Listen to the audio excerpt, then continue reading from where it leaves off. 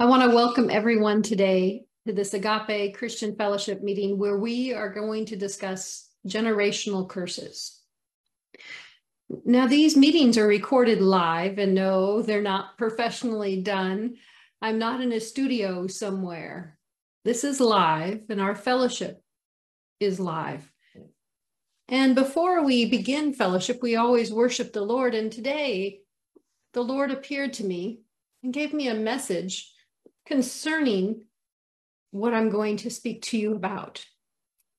He said, don't forget that this is knowledge, which is good. It's good to have knowledge, but to rest in Him. Our faith needs to be in the fact that He knows all things. We learn His ways. We learn about our kingdom, which is in heaven. But in the end, we rest and we trust in the Lord. He said, don't forget that I have it. I know the past and I know the future. So rest in me today as you learn some of my ways. Now that we have the encouragement from our Lord, we can begin with this message on generational curses. Now, previously, we did discuss how a Christian could have a curse, though many in the body of Christ believe they are non-existent. Yet they cannot explain why the same thing that happened to their parents or grandparents shows up in their life and the lives of their family members. This can be a sickness, a certain attitude that you know isn't really good, or an outright sin. And those sins we can have a hard time avoiding. It seems like we keep falling down the same wrong road every time. Or we have to fight really hard to keep from going in the wrong direction. When we see such a pattern of behavior in our parents or our grandparents or perhaps our aunts or uncles, those who are biologically related to us, even our siblings, if we don't know our parents or weren't exposed to our grandparents. When we see these things in the others in our generational line, in our family history, then there's a chance that there is a generational curse from our ancestors. Today, we will be looking at the Old and New Testament and see what God has to say about generational curses. Let's start off in Deuteronomy 5, verse 9. This is the Amplified Classic Version. You shall not bow down to them or serve them, for I, the Lord your God, am a jealous God, visiting the iniquities of the fathers upon the children to the third and fourth generation of those who hate me. This shows that there are certain sins that can pass down some negative effects for several generations. We know Jesus came to redeem us from the curse of the law. That's what it says in the New Testament. It's the curse of the law, and that word is singular. Any part of the law, you would go to hell and you would miss eternity with God. And we know all mankind sins because it is written that all have come short of the glory of God. So that is a singular curse that is removed when you take Jesus as Lord. There are other curses, that's plural, many different types of curses that were determined by the actual sin that you committed or your ancestors committed. These curses can be passed down through the generational line due to sin. That is where we get generational curse from. In Ephesians 4, 26 through 27, it says, when angry, do not sin. Do not ever let your wrath last until the sun goes down. Leave no such room or foothold for the devil. Give no opportunity to him. So this is one place of many in the New Testament that encourages us to turn from our sin. If sin had no effect on our life, if it didn't matter, there were no consequences for it, then why would God continue to urge us to turn from it? In this particular scripture, we see that it gives a place to the enemy to attack our lives.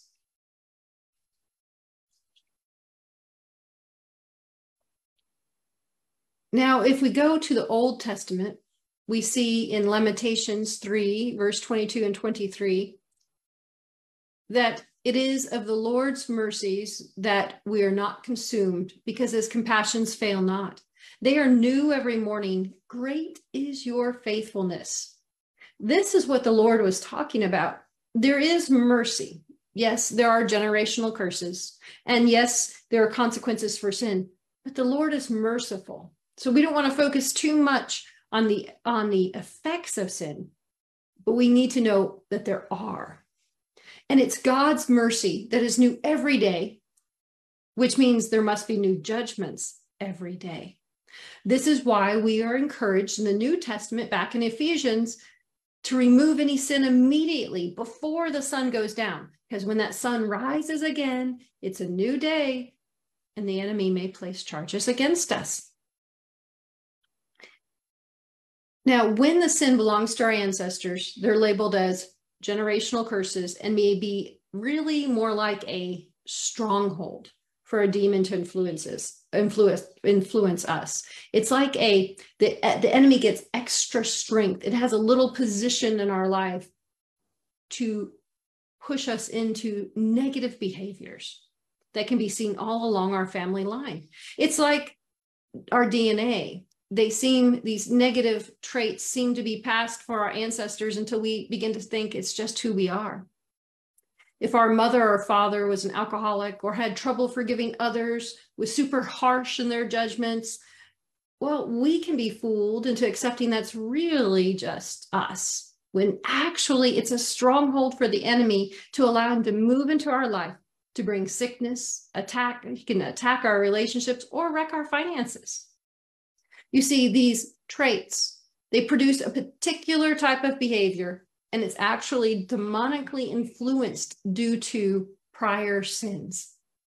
It can be our ancestors' sins, but often we have to sin as well. We have to accept that by operating in some sort of sin. When we continue to operate in those traits, which are really sins, they're wrong behaviors, demonically influenced behaviors that's giving the enemy more room to move in our life, well, then that's when an attachment can develop or a stronghold can deepen. When we know how ancestral curses impact us, we can confess for the sins of our ancestors like they did in Daniel 9. And this will, when we confess and repent for ourselves, the way we have opened up the door to them, then it's completely shut. It will allow the Lord to remove charges in the courts of heaven and remove access remove the access of those enemy spirits.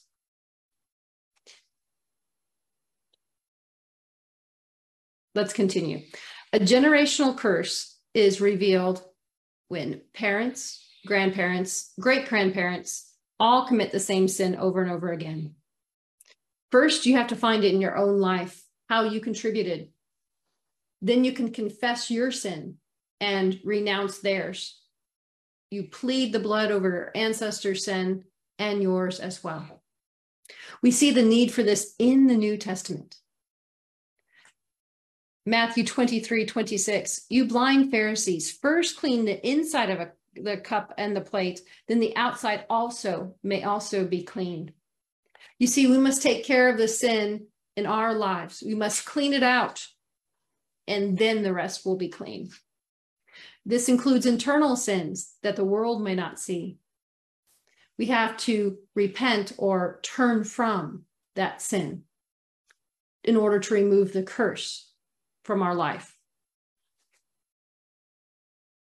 Proverbs 26, verse 2 in the King James Version, as the bird by wandering, as the swallow by flying, so the curse causeless shall not come. You see, a curse has to have a reason to stick to you. That is the sin that is in agreement with the ancestor's sin. In Deuteronomy 5, verse 9, the King James Version, you shall not bow down yourself unto them, nor serve them. For I, the Lord thy God, am a jealous God, visiting the iniquity, the sins of the fathers upon the children to the third and fourth generation of those who hate me. The word hate is the Hebrew word same, which can also be translated as enemy. So in other words, God says, if you are an enemy against me because you're in sin and being aligned with the enemy, then there are consequences to future generations. Sins are actions against God's ways and his kingdom. It aligns us with Satan instead of God. And it gives a curse a place to stand. Now, when we talk about generational curses, there are two ways that the enemy may come into our lives through these curses that travel along the ancestral line. First, there are sins, and second, there are agreements. Curses can be activated by the actions of our ancestors, but must be dealt with in different ways. Each one of these, the sins or the agreements. So let's look at sins first. Sins are the easiest. If it's just merely a sin that's going on in your life and your ancestors' life, it's pretty easy. But we want to see it in the Word of God to fully understand it. Ezekiel 18, verse 20 in the Amplified Classic Version. The soul that sins is the one that shall die. The son shall not bear and be punished for the iniquity of the father. Neither shall the father bear the punishment or for the iniquity of the son. The righteousness of the righteous shall be upon him only, and the wickedness upon the wickedness shall be upon the wicked only. Now, this verse has been used to claim that there are no generational curses, and it seems to say that the sins of our offsprings or our ancestors cannot affect us. This interpretation, this revelation of this verse is only apparent if it's taken out of context. Let's look more into this verse. Right before this verse in Ezekiel 12:18, you have to go back a couple of verses. It says, yet do not say, why does not the son bear the iniquity of the father? When the son has done that which is lawful and right, and has kept all my statutes, and has done them, he shall surely live. You see, the Lord is telling us that if you don't do the same sin as your ancestors, then you're not going to bear the same guilt. That curse is not going to travel along the line. But if you do commit the same sin, well, then there's a reason for it to stand. In order for the sins of our fathers to affect us, we must not walk in the same sin. When the enemy knows that there's a possibility for activating a curse, he puts extra pressure on us to commit the same type of sin as our ancestors so that he has a place in our life. It's funny because we tend to think of all sin is equal when in actuality, well, all sin is equal, but if our ancestors committed, let's say, murder, well, we may get super angry and have that anger that the Lord talked about that is the same as murder, which is a sin. So just because it was one depth of sin does not mean it's a lighter sin will keep the curse from you. So just know that that's the reason why we need appointments where we can hear from the Holy Spirit to understand which sin it is and how we are walking in agreement with a sin of our ancestors. So Leviticus 4:14 in the American King James Version says, when the sin which they have sinned against it is known, then the congregation shall offer a young bullock for the sin and bring him before the tabernacle of the congregation. Okay, so if you read the book of Leviticus from the chapter 4 on, you will see that every time there's a sin offering, you must be aware. It must be known to you in order to make a sacrifice for it. If we do not know how we're sinning, we can't confess. We can't rightly confess for it. Remember, confess means to see it the way God does. Well, if we don't know what it is, how can we confess? So knowing our sin is so important. So let's look here today at a story. One of the very first people we helped in the courts of heaven was a redheaded acquaintance of mine. Let's call her Lucy. Like many with flaming hair, her temper was just as fiery as her mane. When Lucy got really mad, she would explode, both with words and deed. Later, she would regret her actions, but she just couldn't seem to stop herself. In the courts, charges came forth concerning her ancestors. Even though she was adopted, when the charges came up, she knew her biological mother was guilty of these sins. She had heard stories. Both she and her sisters were guilty of many of them as well. This marked it as a generational curse. Those unrepented sins, along with the angry outburst, allowed that particular curse to remain in her life. After confessing for herself and her ancestors and applying the blood of Jesus, the charges were overruled. Now, the first week after her visit to the courts, Lucy found that just as she was able or about to have an outburst, she was able to stop and turn around and leave the room. Of course, sometimes she would slam a hand down, sometimes she would make a gesture, but with each incident, she would ask forgiveness and plead the blood over the actions that she had committed, that she had just barely stopped, after it. During the next month or so, she was able to catch her temper after a single word or a hand slapping upon the wall. 6 months after the visit to the courts, she felt like the anger was coming from outside of her. It was so foreign, it was almost laughable.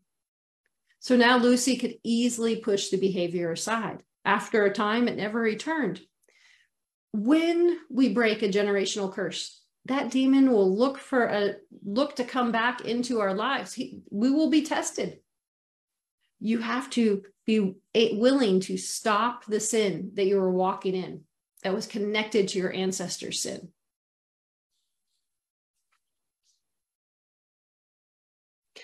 Praise God that that's all we need today. We don't have to sacrifice an animal. We don't have to go to a temple somewhere. All we have to do is make our confession, plead the blood of Jesus. Because of what our Lord has done, we will be freed. You actually don't even have to go into the courts. The same ancestral sins and where you have gone wrong can be revealed by the Holy Spirit, even outside of the courts of heaven. In Luke 11:24-26, by the way, in the English Standard Version, it tells us about those spirits who will come back and test us. It says, when the unclean spirit has gone out of a person, it passes through the waterless places, seeking rest and finding none of it. It says, I will return to my house from which I came. And when it comes and finds a house swept and put in order, then it goes and brings 7 other spirits more evil than itself, and they enter and dwell there. And the last state of the person is worse than the first. When we remove a curse, the enemy will leave, sometimes for a few days or a month or a few months. But when he returns, he will test it and see if you are truly filled with the Holy Spirit and filled with the love of the Lord. And the Holy Spirit will warn you when that you're being tested so you can turn from it. We must not go back into that same sin. So those are the easy ones to get free of. I guess really with the Lord, they're all easy, just a little more complicated. We have agreements. Now there are several types of agreements that can be entered into by our ancestors that can affect us. There are oaths and covenants, dedications, and sacrifices. These actions can be done with or without blood.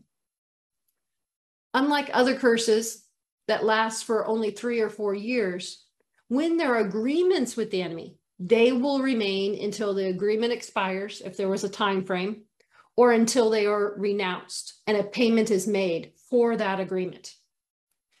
The blood of Jesus has paid the price for us to be free, but our confession must be made. Some sacrifices and oaths can sneak into our generational line. In some nations, there are shrines outside of cities and villages.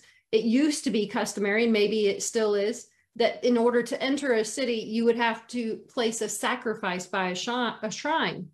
You would think, oh, what harm is that? Is there in that? I'm just putting something along the roadside. Well, actually, this is worshiping another god, and it's offering a sacrifice to this other god.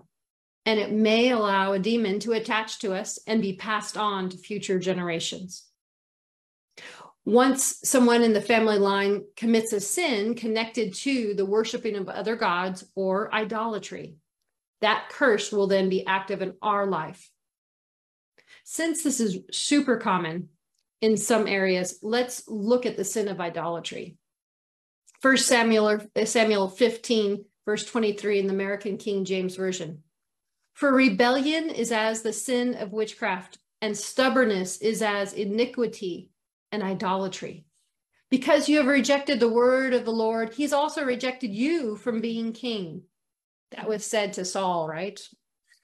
So idolatry is not just bowing down to some statue or making an offering outside of town. That's not the only form of idolatry.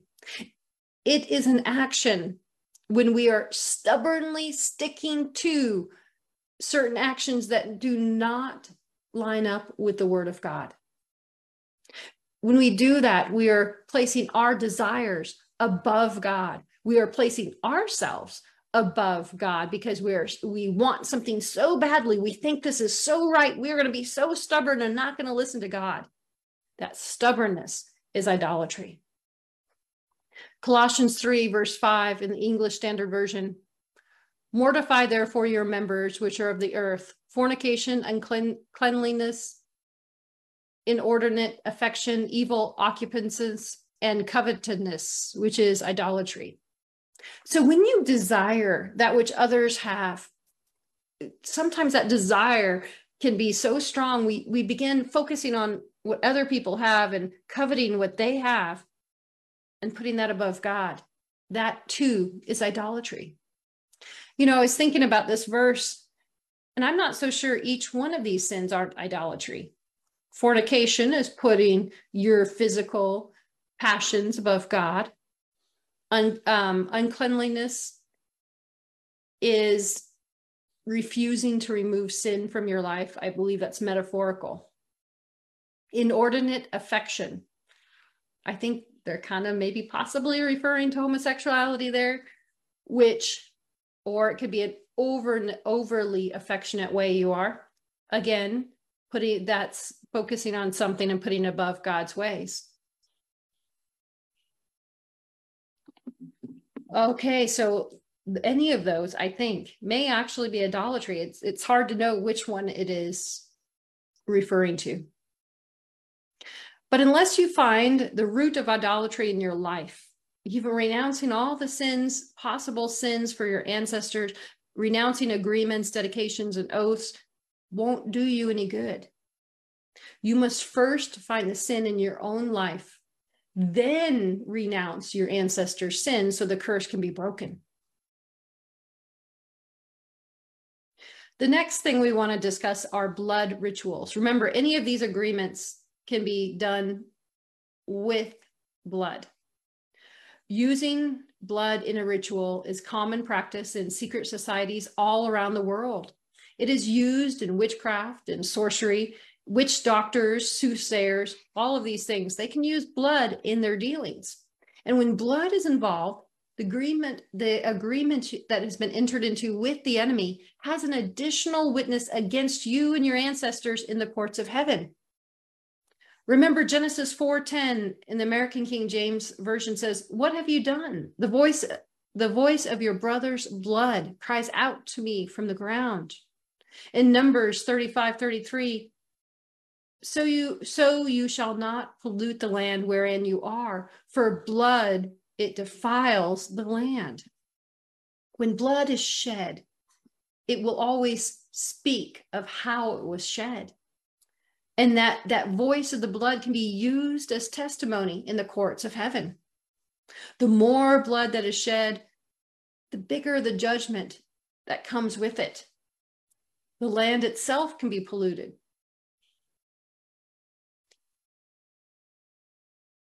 Now, blood rituals in any form of agreement requires a witness. It requires somebody to speak something. Paul said, in the mouth of 2 or 3 witnesses shall every word be established. This is 2 Corinthians 13:1. One witness is from the person declaring the statement of what you're going to receive by spilling this blood. Sometimes you yourself or your ancestors will be asked to repeat something. The other is the blood that cries out from the ground, the blood that is spilled. Those are 2 witnesses that will always be against you when blood is shed. Well, praise God that we have blood of our own that is more powerful than any cry of blood. It is the blood of Jesus that cries out from the ground for mercy. Remember, even for those who hung him on the cross and were spitting and mocking him, Jesus cried out to the Father for mercy. That is the cry of his blood. And it will trump any other blood that has been shed or agreed with in any way, no matter how great the amount of blood that is shed. Our Lord's blood is sufficient. All of these agreements, all of these items we have spoken about, they may be written out between our ancestors and whoever they entered into. But even if it's actually not written down in the earth, it is written down in Satan's kingdom. It will take a verbal confession to remove any of these agreements with the enemy, along with the blood of Jesus as the payment that redeems you and frees you from that agreement. Now, I've actually seen this in visits to the courts of heaven on many occasions. Not every time, but on occasion, we will have somebody who confesses and for themselves and their ancestors, and I will see a piece of paper placed before the Lord, a document that has been drawn up. It happens almost instantaneously. And he will place his hand down on top of that document. And when he pulls it back up, in blood is written, paid in full. It is literally stamped with his blood. His payment is sufficient.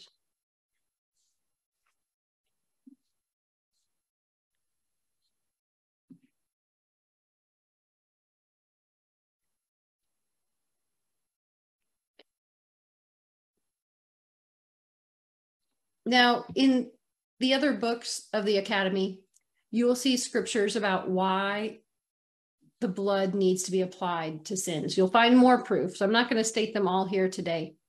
And once you have read those things and you have the faith that comes in with the word of God, then you're ready to use it. Remember, it takes faith. Faith is good. We have to have faith to rest in what he's done and know that his effort is sufficient. We find that faith when we read the word of God, when we rest in him. But sometimes we need help finding the root cause. Sometimes that's what the Holy Spirit's for. He is our counselor, both in the courts of heaven and here on earth. And once you complete the core classes at the Academy, 101 to 401, then you can schedule an appointment for intercession if there's unresolved issues. But while you're going through the classes, if God reveals a sin to you that is generational, you should take the following steps. First of all, you must acknowledge that both you and your ancestors have sinned. Then you acknowledge that the mighty judge of heaven and earth was right to judge you and your ancestors, and you have been justly, rightly being afflicted by the enemy. But then you plead the precious blood of Jesus over these sins, that your sins and the sins of your ancestors. After that, you don't have to, but this is optional. You can ask the Lord to contend for you in the courts of heaven. He's up there all the time, night and day. He's contending for us, and he'll remove any case where the sins have been blotted out. Then you can also ask the Lord to remove any curse that no longer has a place in your life because the sins have been blotted out. You can also ask him to restore all the enemy has taken from you. Those last two are strictly optional because the Lord is good. He has your best interest at heart. And when you start taking care of business, I guarantee he will take care of business in the courts of heaven.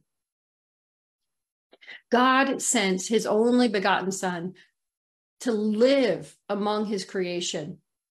And because of his great love for you, he also died for you.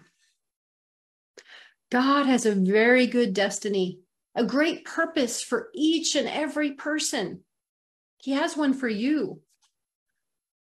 There is hope in Jesus. And once we become aware of what's against us, it's very easy to remove because of what he's done. But don't get distracted by all of the information. Keep your eyes focused on him. He knows what is necessary. He's got grace and mercy until you figure it out. Just keep going one step at a time, and along the way, you will get more and more freedom. May the Holy Spirit, your counselor in heaven, make you aware of any generational curse you need to remove. That is our message today. Shalom.